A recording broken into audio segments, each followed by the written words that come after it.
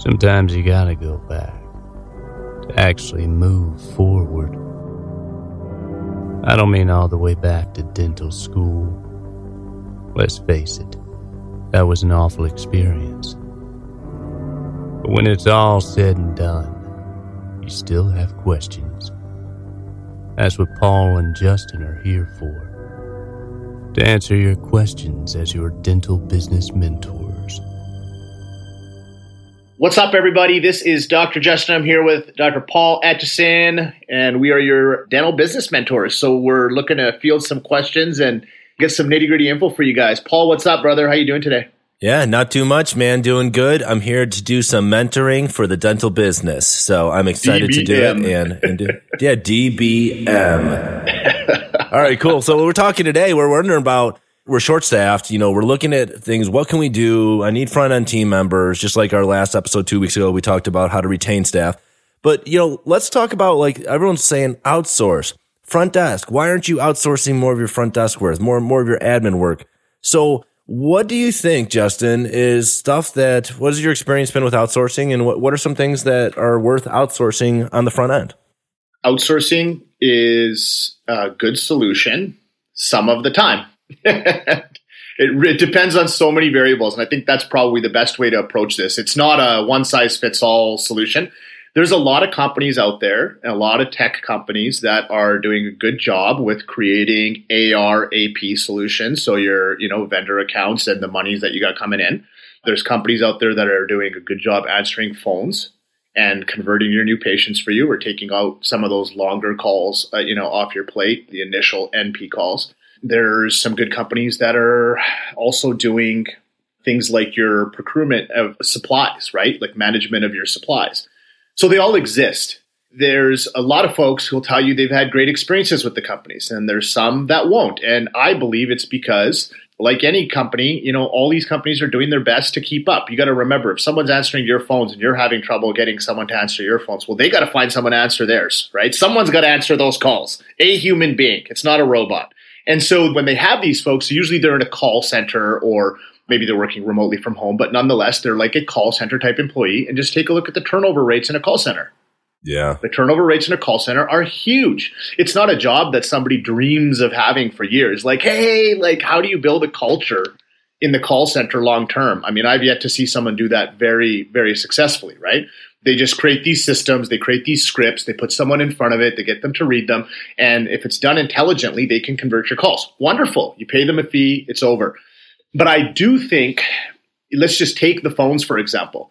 I do think it's dependent on where you practice. Let's say you practice at some rural town where everyone loves to see the face of the person that answered the phone. It's not going to work, especially if they have to call a 800 number to get a hold of you, or some number that doesn't seem local. It turns some people off. In a bigger city, I've found that's not as much of an issue for some reason. They could care less that Susie's not at the front desk sometimes.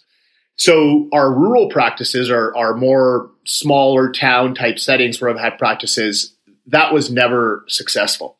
Having them do it in the bigger city or the city practices, that was more successful. It was helpful, but it came with some pain. And here's what it was. Number one, they would answer the call and then schedule the patient, but there was never really great training for them in terms of how to schedule that patient. So it'd be plopped in somewhere where we don't like it.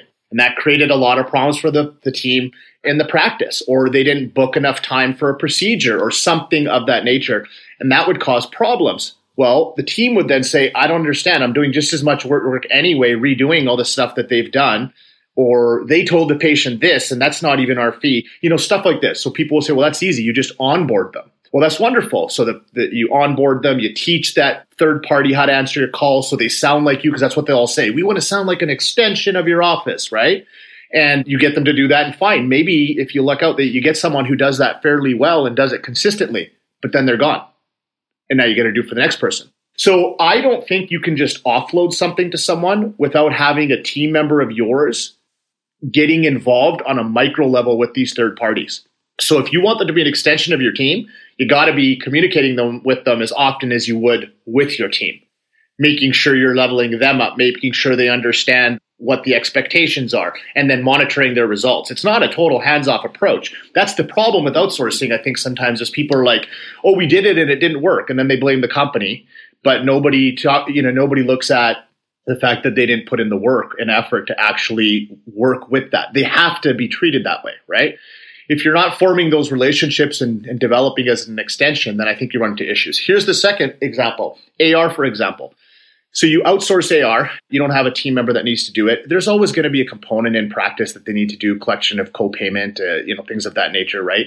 But in terms of insurance verification and submission of claims and reconciliation of ledgers and all that type of stuff, all that stuff can happen through a third party. There's companies out there that do this, and some of them do it pretty well, but there's an onboarding process. I've numerous examples of people who have started and then they quit because they say our collections is worse than it was when we began. Well, it's going to take you time to develop a cadence and a system with this company too. Bottom line is, if you outsource, you must treat them like an extension of your team, number one. Means healthy communication, explaining the expectations, looking at the results and holding them accountable to those results. And so if you're going to do that, you need the time for that. And you need a team member who's devoted to that. That's what I'll say about that.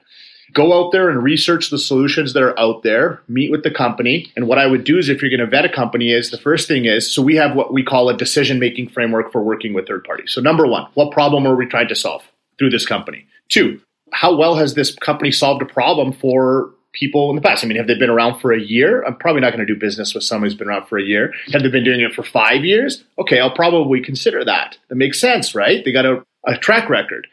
So I think vetting the company is important, and then also reaching out and talking to clients. People say, oh, well, when you talk to clients, they're always just going to give you their best clients, and what's the point? I agree. That is true. But you learn a lot from the best clients too. You get a chance to talk to them on why it's working. Why wouldn't I want to see why it's working? If I go there asking the client, hey, how were the first 90 days? What hiccups did you have to go through before it finally was done right? Now we can prepare our own teams for what that process will look like, and we can hopefully hit a home run when we engage this company.